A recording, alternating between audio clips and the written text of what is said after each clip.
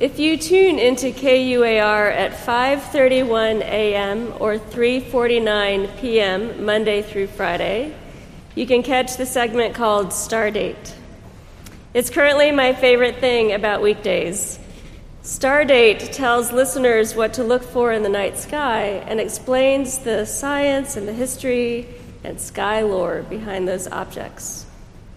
It opens with that calming, spacey music you hear at a planetarium. And as soon as I hear it on the radio, I am transported back to planetarium shows as a child, which I loved.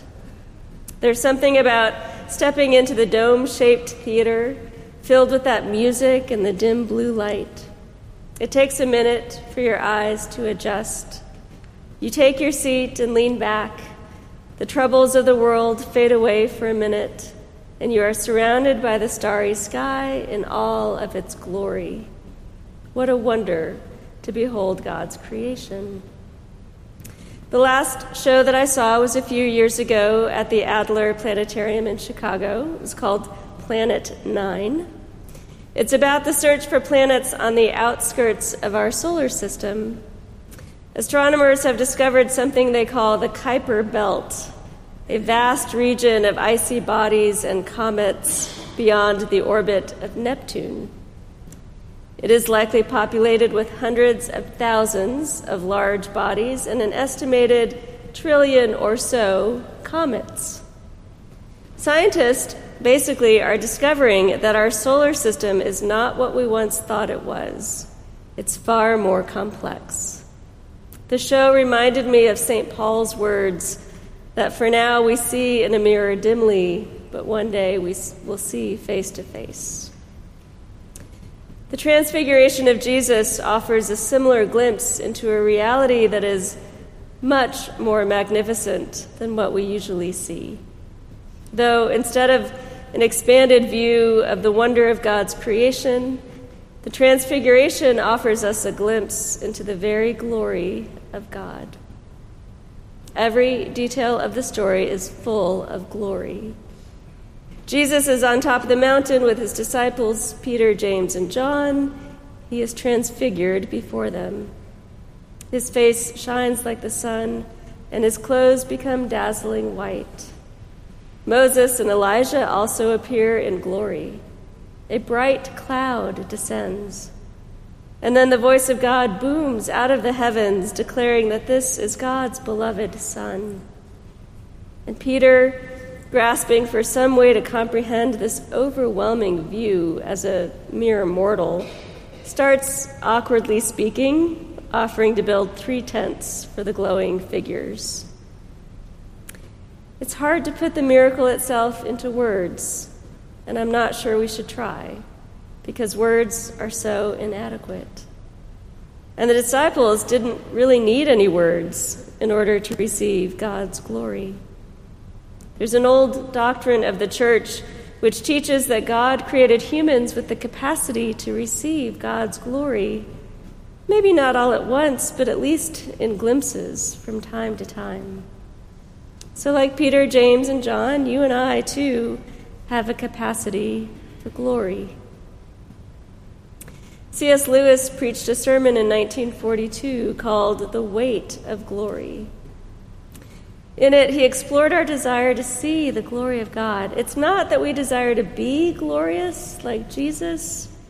It's that we are looking for some kind of sense of glory, a knowledge of God's brightness and splendor, luminosity. And we want much more than to simply look at it. He wrote, "We do not merely want to see beauty, though God knows even that is bounty enough. We want something else which can hardly be put into words, to be united with the beauty we see, to pass into it, to receive it into ourselves, and to become part of it. At present, we are on the outside of it, the wrong side of the door. We cannot mingle with the splendors that we see. But all the leaves of the New Testament are rustling with the rumor that someday, God willing, we shall get in. When human souls have become as perfect in obedience to God Then we will put on our glory. Until that day, perfect obedience to God, we have glimpses. Take the shining faces of Moses and Jesus in their mountaintop experiences. Don't we also see glory shining in one another's faces? It's quite a miraculous thing to behold another person's face. You can practically see the light of God shining through. It's evidence, really, that we have the capacity to see glory, if only dimly for now. C.S. Lewis added something important about you and me, one another. He said this: next to the Blessed Sacrament itself, the bread and wine of communion, your neighbor is the holiest object presented to your senses. If he is your Christian neighbor, he is holy in almost the same way, for in him also Christ is hidden. The glorifier and the glorified, glory himself, is truly within. This weekend, the 151st Diocesan Convention convened here in Little Rock, and I am always moved by the opening worship, seeing Episcopalians from across the state gathered in common prayer. You could call it a glimpse of glory. It's a revelation that we are part of the body of Christ, a reality that is much more magnificent than what we usually see. The business sessions were good too, maybe a little less glorious.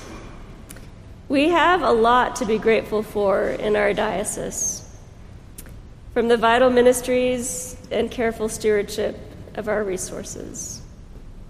But the best part of convention was what our bishop shared with us, reflecting on his long and faithful tenure and preaching the good news to us once again.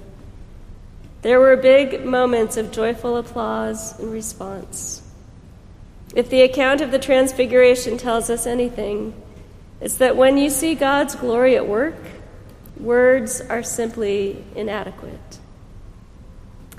Now, I was going to write a lot more about glory for you for today, but the bishop kept us well past lunch yesterday, so I will simply bring us back to the planetarium for just a moment. I like to imagine church as a kind of planetarium. Whether it's a diocesan convention or a worship service like this, we enter this space to expand our knowledge of a spiritual solar system, if you will. We hope to see God's transfiguration, a glimpse of God's glory, and the shining faces of one another as the body of Christ. It takes a minute for our eyes to adjust to the heavenly light. And as they do, we come to glimpse more glory than we ever knew existed. Amen.